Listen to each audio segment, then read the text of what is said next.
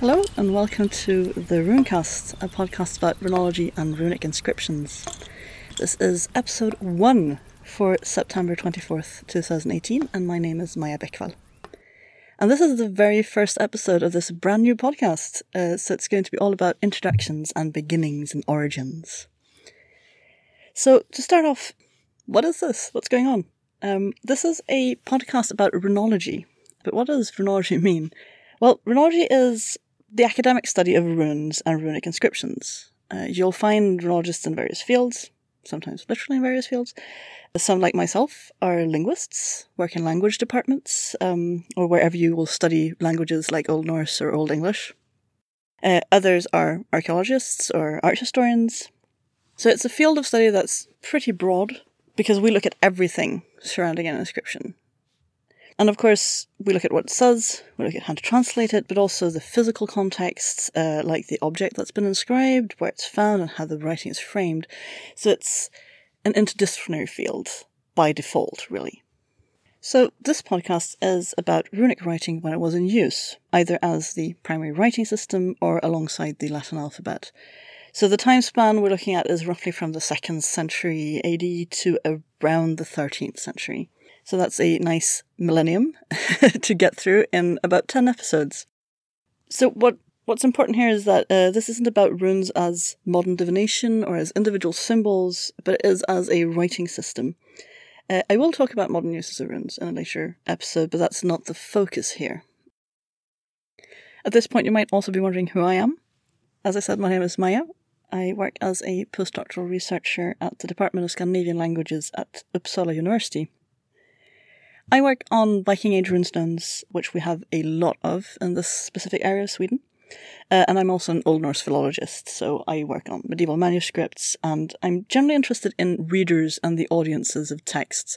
And I think during this podcast you'll probably hear me talk a lot about audiences and who is reading and who is experiencing an inscription. So in this episode I am going to introduce some basics of runology, some central concepts and terms that I'll be using a lot on the podcast. And the main bulk of it is an interview with Professor Henrik Williams about the origins of runes. So first, some basics of runology.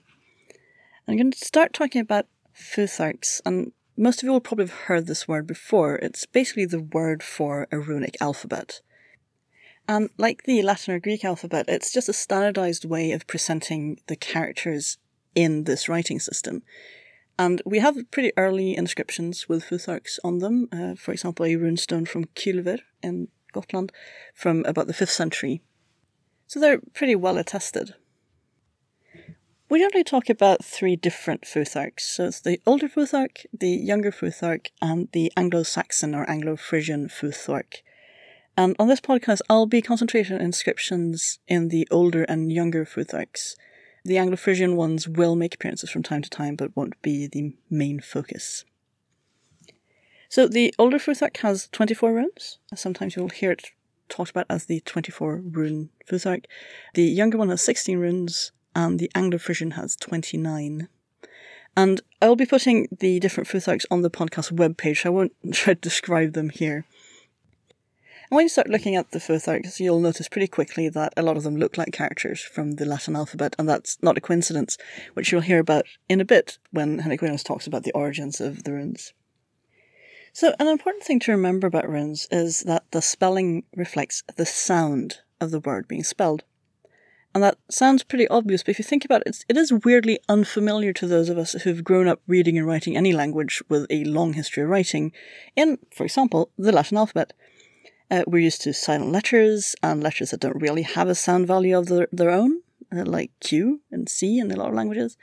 We're used to bizarre ways of spelling things, and those bizarre things come from the fact that this is how it was actually pronounced once, long ago. English is very much an example of this. Just think about things like tough and though and plough. And if you've ever tried to figure out the connection between written Irish and spoken Irish, you will really know this. So what happens is, if you've grown up thinking this way, and you want to write, for example, your name in runes, you'll try to kind of find a one-to-one correlation between the letters of your name and the letter that a rune represents. and do this kind of one-to-one switch. What you should do, though, is you should listen to the sound of your name rather to the way it's spelt. So, for example, I spell my name M-A-J-A in the typical Swedish way, and the first two sounds are fine in runes. The M rune is an M sound, the A rune is an A sound, so you have Ma already. But if I then go and look for a J and find a J rune, I'll be going wrong, because that is a J sound, and my name is not Maja. But the rune I actually need is the I rune, the one that's represented by an I, because it's a Maya, is the sound of it. So the thing you're doing when you do this kind of one-to-one representation switch is that you're transliterating your name into runes, when what you probably want to do is to transcribe your name. And so transliterating and transcribing are two quite important terms that are good to know moving forward. So if you look at a representation of a Futhark like the ones that are on the webpage, they will have one little Latin alphabet character underneath each rune. I've already kind of used them by talking about the M rune and the J rune and so on.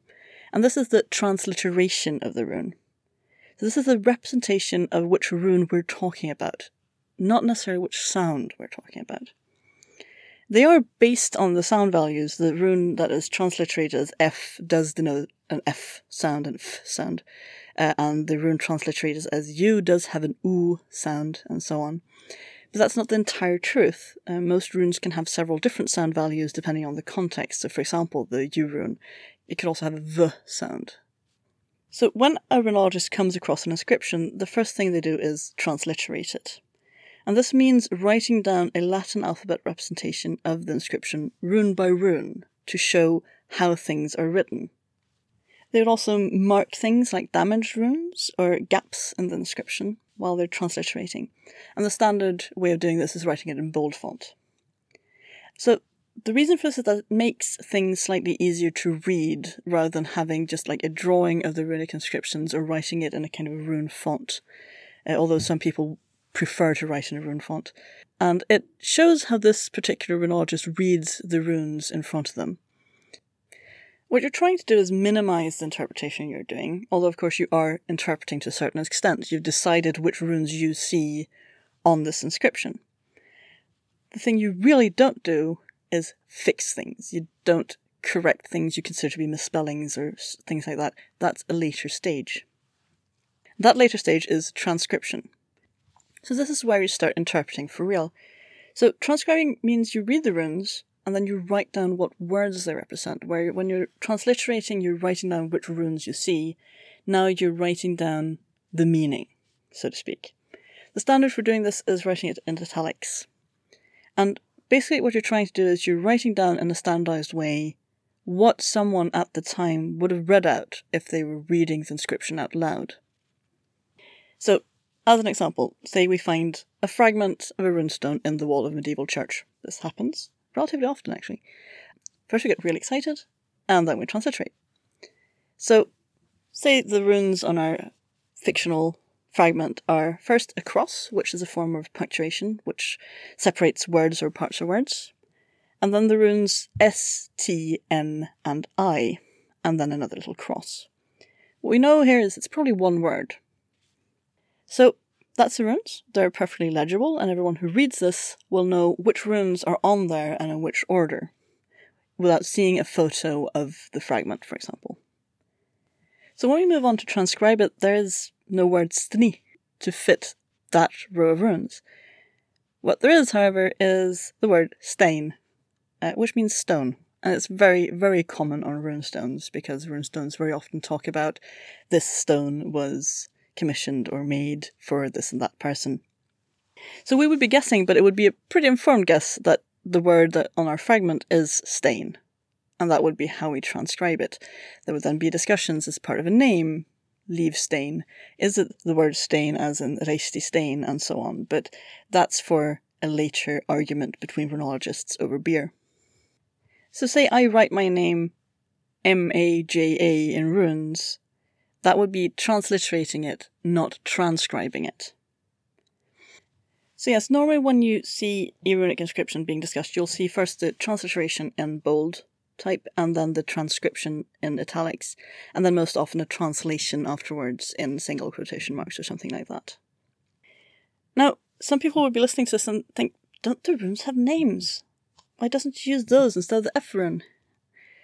And yes, you could say there are names or kind of identifiers for the runes. Names isn't a great word for it. I will be talking about those in a later episode, but for now I do prefer to talk about the F rune and the U rune and the M rune and so on. And you can think of it as a kind of verbal transliteration. I'm just saying which Latin character we usually represent the rune I'm talking about with. And speaking of identifiers, another thing that's good to know in runology is that runic inscriptions are usually referred to by a signum, which is kind of a little code that technically tells you something about where it's been published. There are big corpuses of runic inscriptions for example, Sweden and Denmark and Norway, and a lot of the signums you'll see refer to those. So if you see, for example, a signum like U1011, that means it is a runic inscription from the region of Uppland, or rather it's published in one of the 4 volumes about Uppland in the big corpus of Swedish runic inscriptions. And it's number 1011 in that. So it's U for Upplands runeskrifter, and then its own unique number. So you might notice that it doesn't only tell you where you can look it up and see the transliteration and see the transcription, but it also helpfully tells you usually where in the world it is. Runic inscriptions are also often referred to by the name of the place where it's found. You can hear, for example, about the Kauhul inscription, also known as DR196, because it's a Danish inscription and published in Danmarks runeindskrifter. Hopefully this shouldn't give you too much trouble during this podcast. I'll try to be as clear as I can, but it can be good to know. So that was a little introduction to transliteration and transcriptions and how to talk to runic inscriptions at parties. Next up is an interview with Henrik Williams about the origins of runes.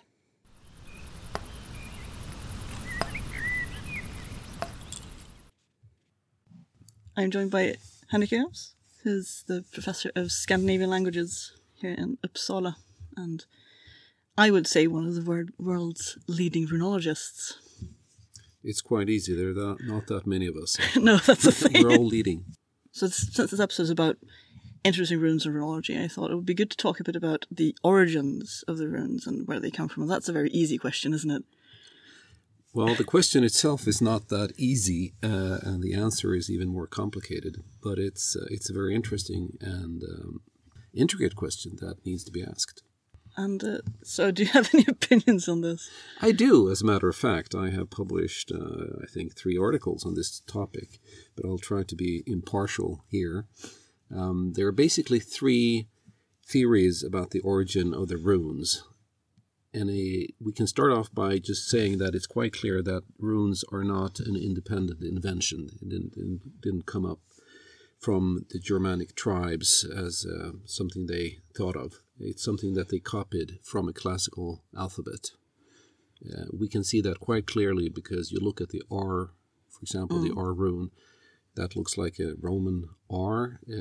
We have the I, it looks exactly like an I, the T, very much like a T, and so forth. So this is beyond doubt, and nobody questions that, at least not since the Nazis in the Second World War.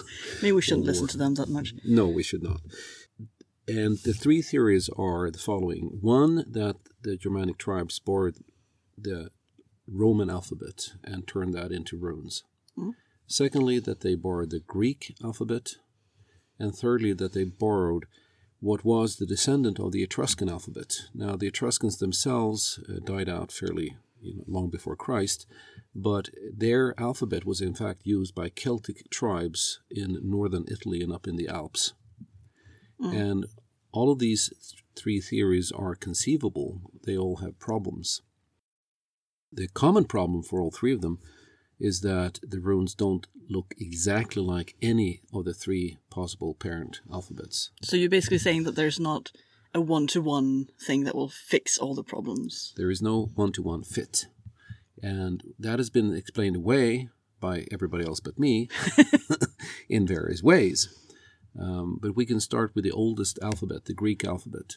The problem there is that in order for that to be a true pattern, the runes had to be borrowed before 400 BC, because at that time the Greek alphabet still maintained certain letters or certain sounds that they then lost that are present in the runic alphabet, or the Futhark.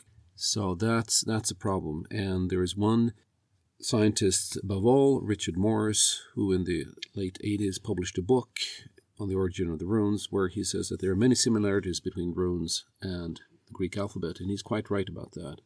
And he also says that it's not that much of a problem that there are several centuries in between the origin of the runes and the first finds.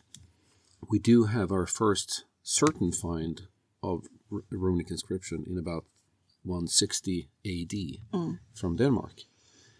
However, that would be 500 years after the runes must have been invented.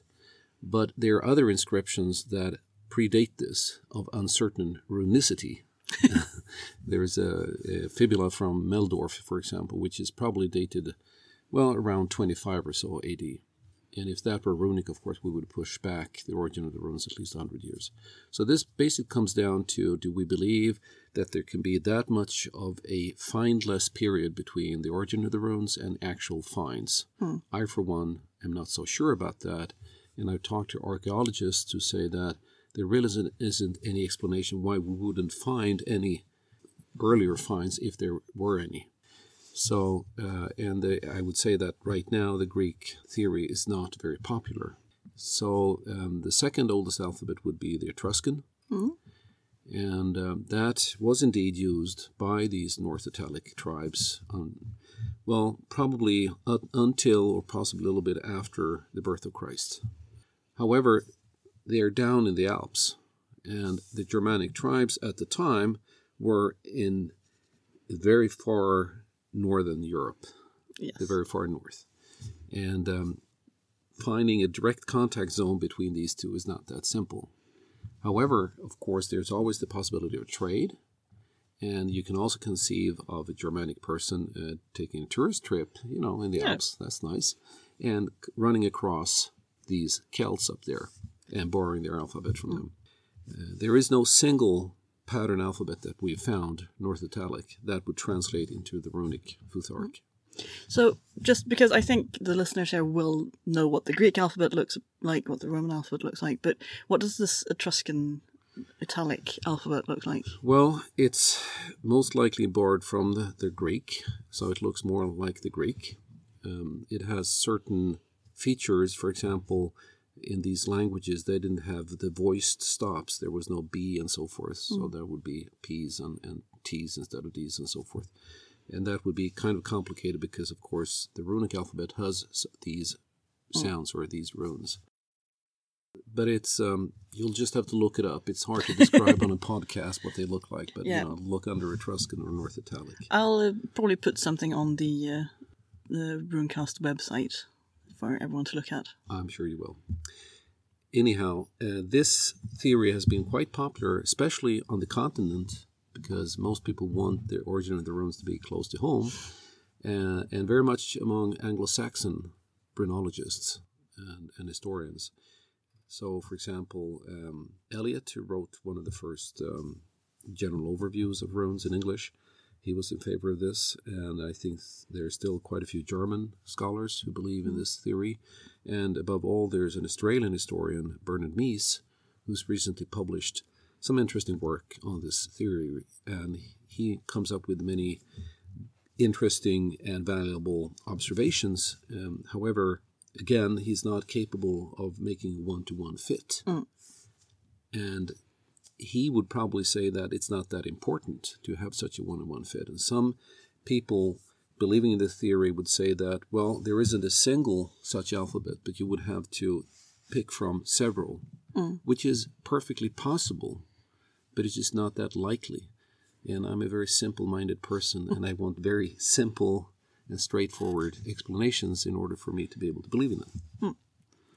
So is the problem that you talk about with kind of how would they get to the Alps, the northern Germanic tribes, is that also a problem for the Greek question, or do we know more about, maybe this is not maybe your expertise, but do we know more about how people moved towards Greece?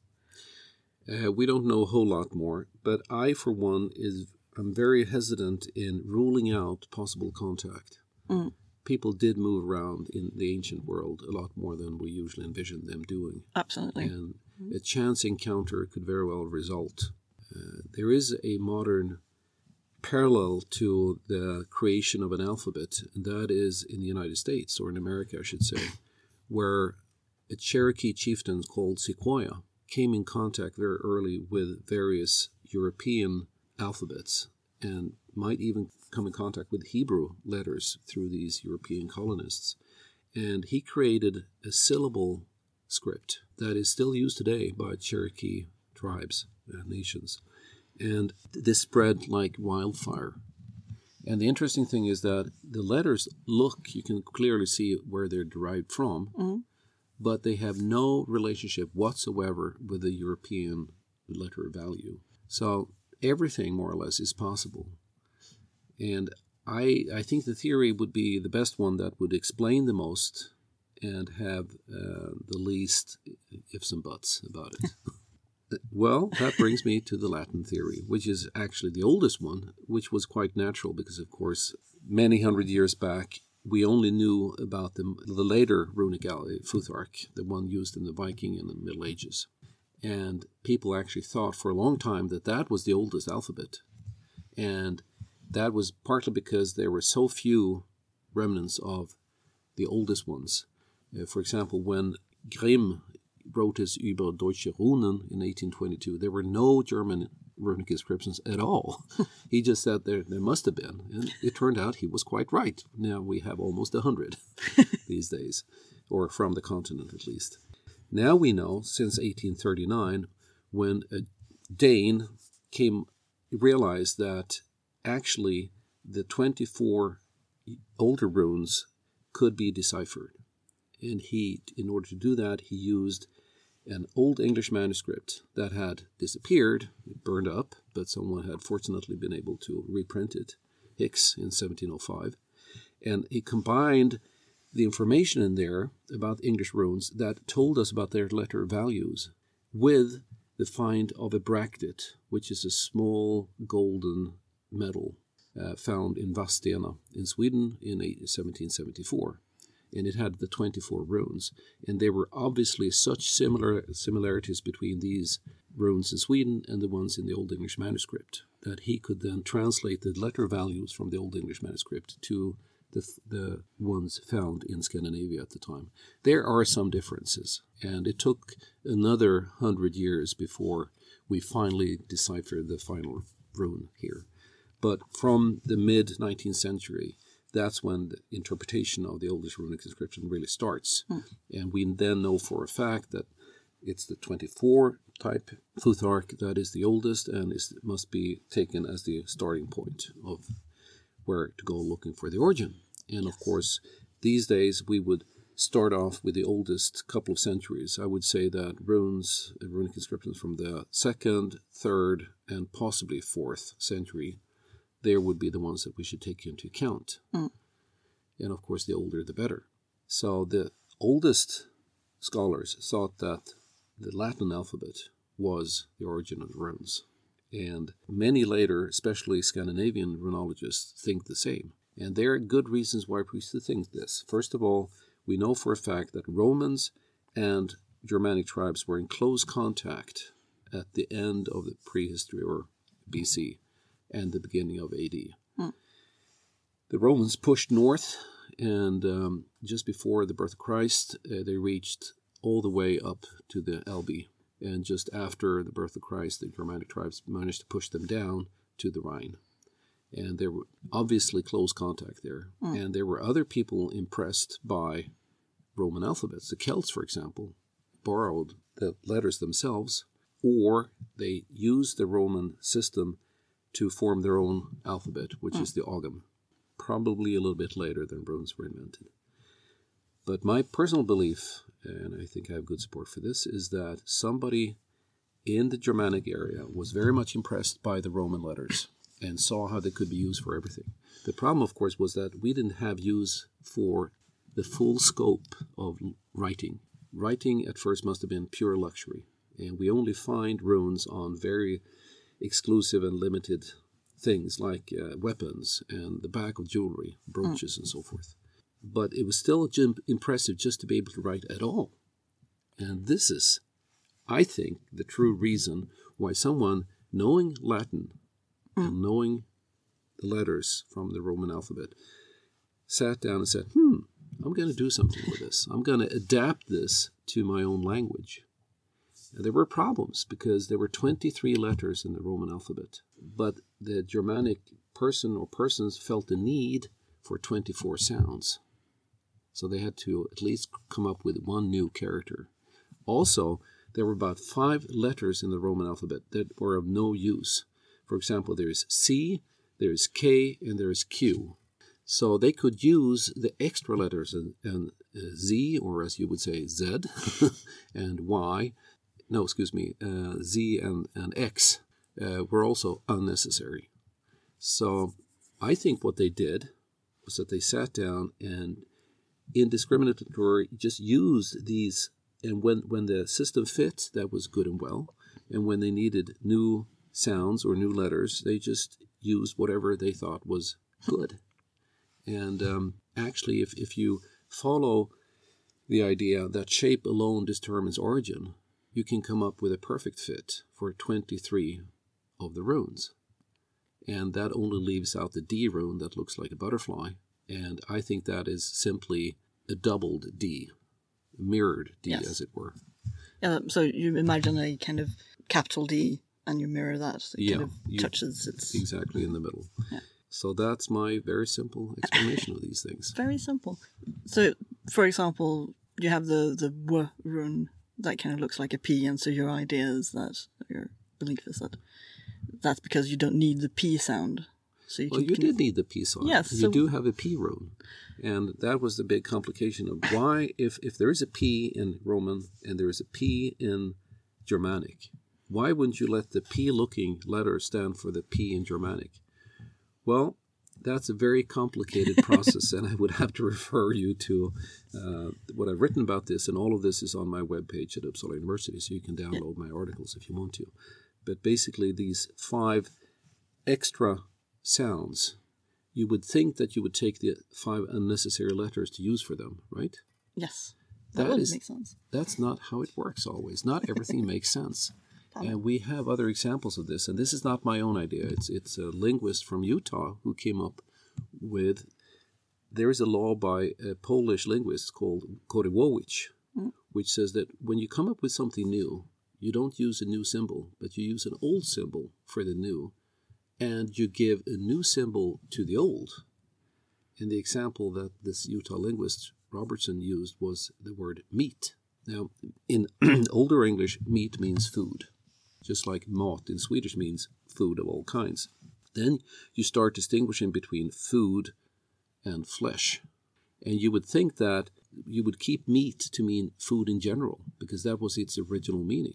And you would have a special word for the fleshy part, the meat thing. But no, it's the complete opposite. The new concept, food consisting of meat, gets the old word meat. And the old meaning food in general gets this new word food. And that is the same process that would then in play with the runes here.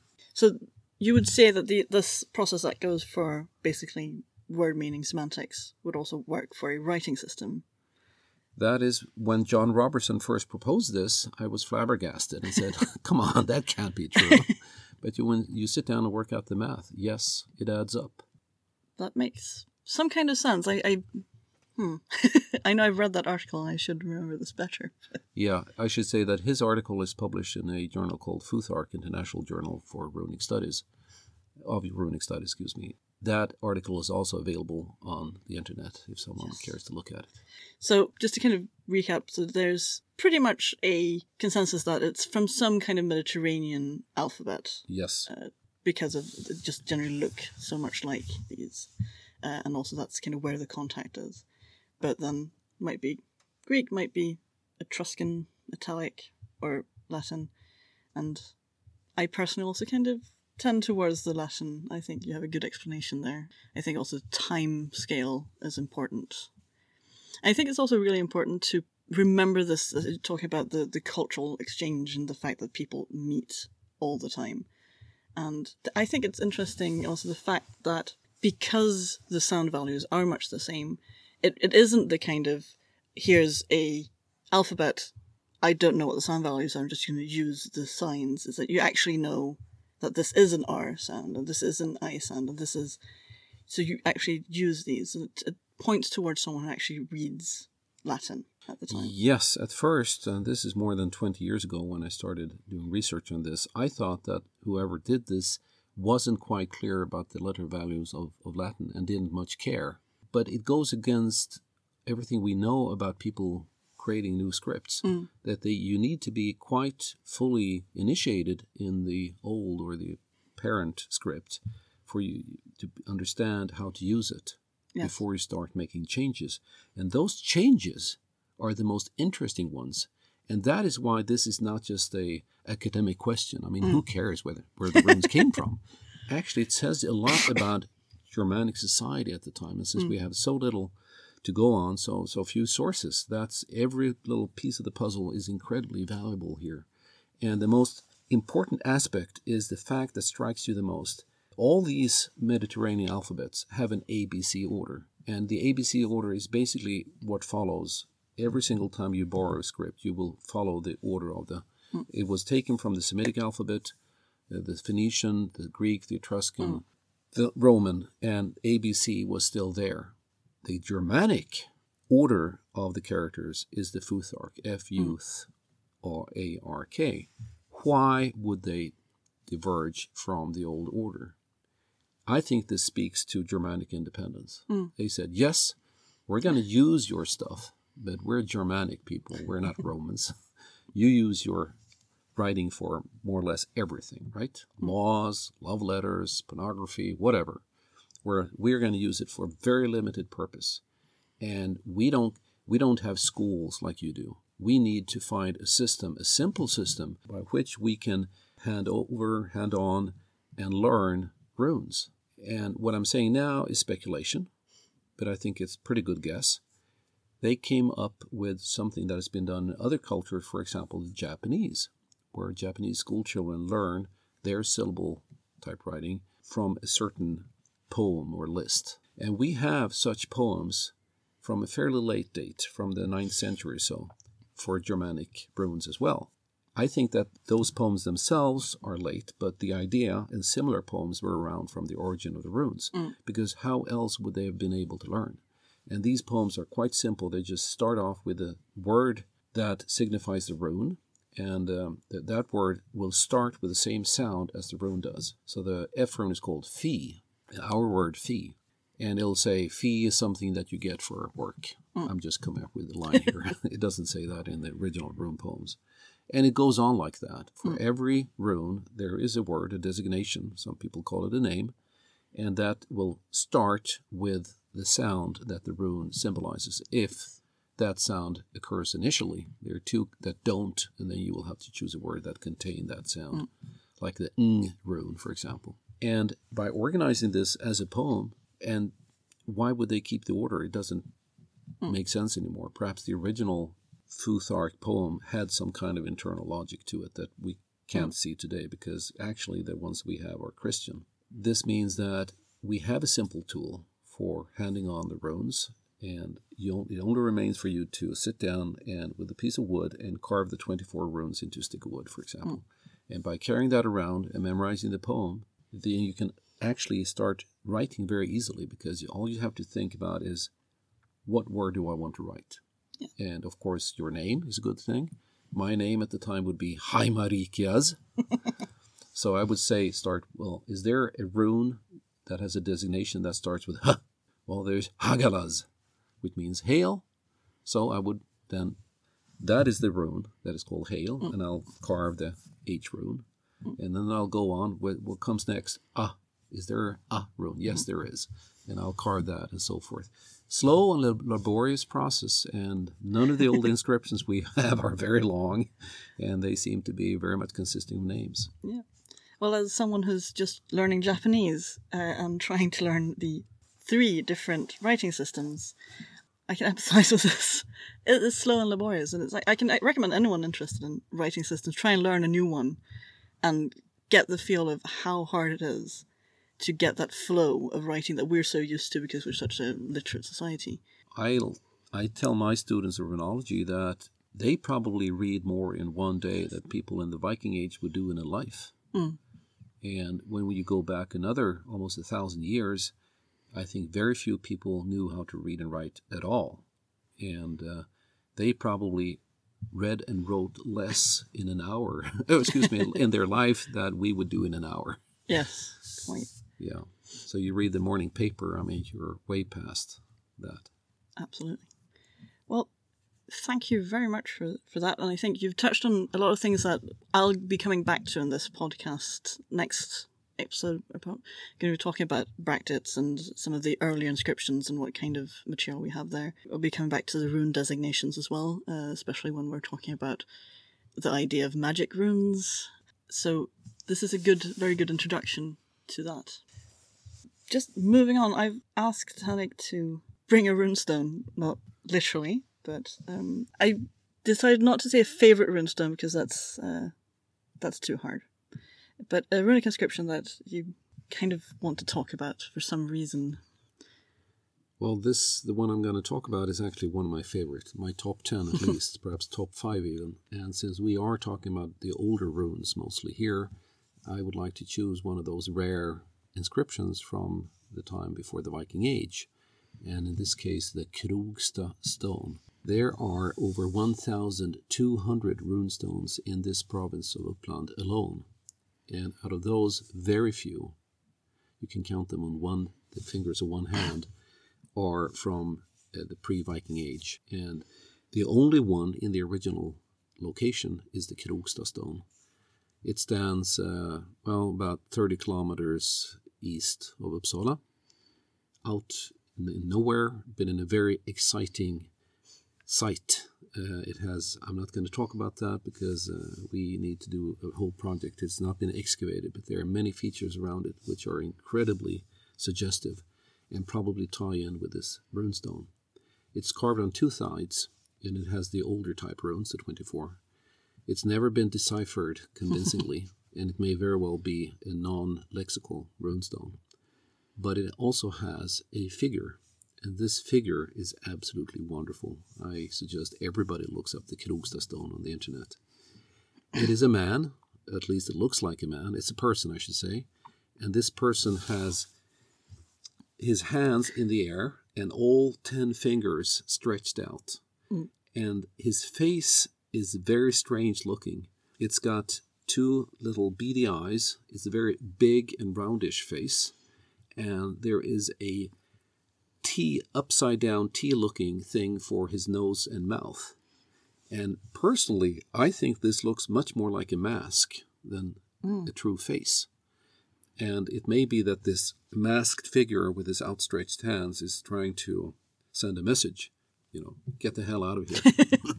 Or he invites us to come and do some kind of ritual. I'm absolutely convinced that this is a place of religious significance. Mm-hmm. And the inscription itself, as I said, has not been deciphered. On the side which doesn't have the figure, it could stay stone or stones. Mm. There is one rune there that doesn't really fit in, but most people have interpreted it that way. The other side has a problem with there's several consonants in a row that cannot be pronounced, something like munzuzeg, and that's not even a word in this strange language. That hasn't stopped various scholars from interpreting this whole inscription, and one of the more entertaining ones include one who says that the inscription means fear of the figure 9. And that is proven by the fact that the man has 10 fingers, because 9 would be fearsome. Yes, and that's why he decided to have 10 fingers. Yes. As no one else has. And then someone says, well, you can clearly see that the 10th finger is drawn in. You cannot, but Also, there is another scholar who is more serious, but by a little bit of elaboration, makes the runes on the undecipherable side say Mustrian, And what has this Mustrian, he says it has to do with monastery. And he envisions somebody coming from southern Europe, or at least the southern part of the Germanic territory. And the stone has usually been dated to the mid-6th century. Now, monasteries weren't around in Europe before 500, so this must have been very early on. But obviously this person from a monastery got impatient and wanted to do some traveling and went from Germany to Sweden, outside Uppsala. And at the time, it's possible that ancient German and ancient Swedish were mutually somewhat intelligible. But when they asked him, so, hi, who are you, and so forth, and they asked, so what's your name? And he would think that they asked him, where do you come from? And he answered, I come from a monastery. And they thought that he said that was his name. So they call this guy, the guy from the, Mustrian, the guy from the monastery. And I find that incredibly entertaining, yes, not quite credible. And also it's not very good runology, because in order to get this word, the runologist, I'm not going to mention his name, had to actually twist one of the runes to be something else. It's a clear E rune, and he wanted it to be a U rune or an R rune. So it's still to be interpreted properly. It is. And I think that if we get a clear picture of when this is from, and we discover the secrets of everything that's around it, I think that we know more what kind of setting we have. And context is king when it comes to runic inscriptions. You can never just interpret a runic inscription from what it says. You have to look at every single aspect. All runic inscriptions on stone are multimedia monuments. And they speak to their surroundings, and they speak, if they have any kind of figures or anything else, they are important in that respect too. Well, thank you so very much for being here, Henrik. It was a pleasure. And I have a feeling we might hear more from you in the future, given that we're in the same building. And that makes everything much easier for me. I look forward to that. Yes. And, well, thank you very much. And that was it for the very first episode of the Runecast. I hope you enjoyed it. I hope you'll come back again for the next episode in about 3 weeks, which will be about some of the earliest runic inscriptions we have. So until then, stay runed.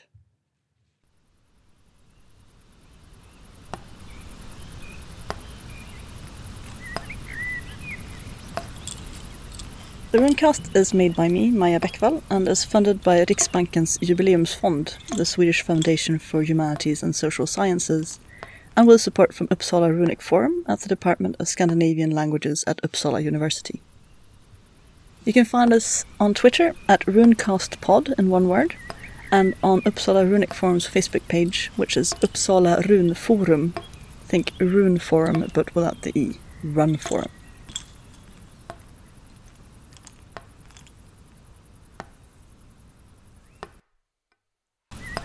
Pom pom pom, här kommer Henrik.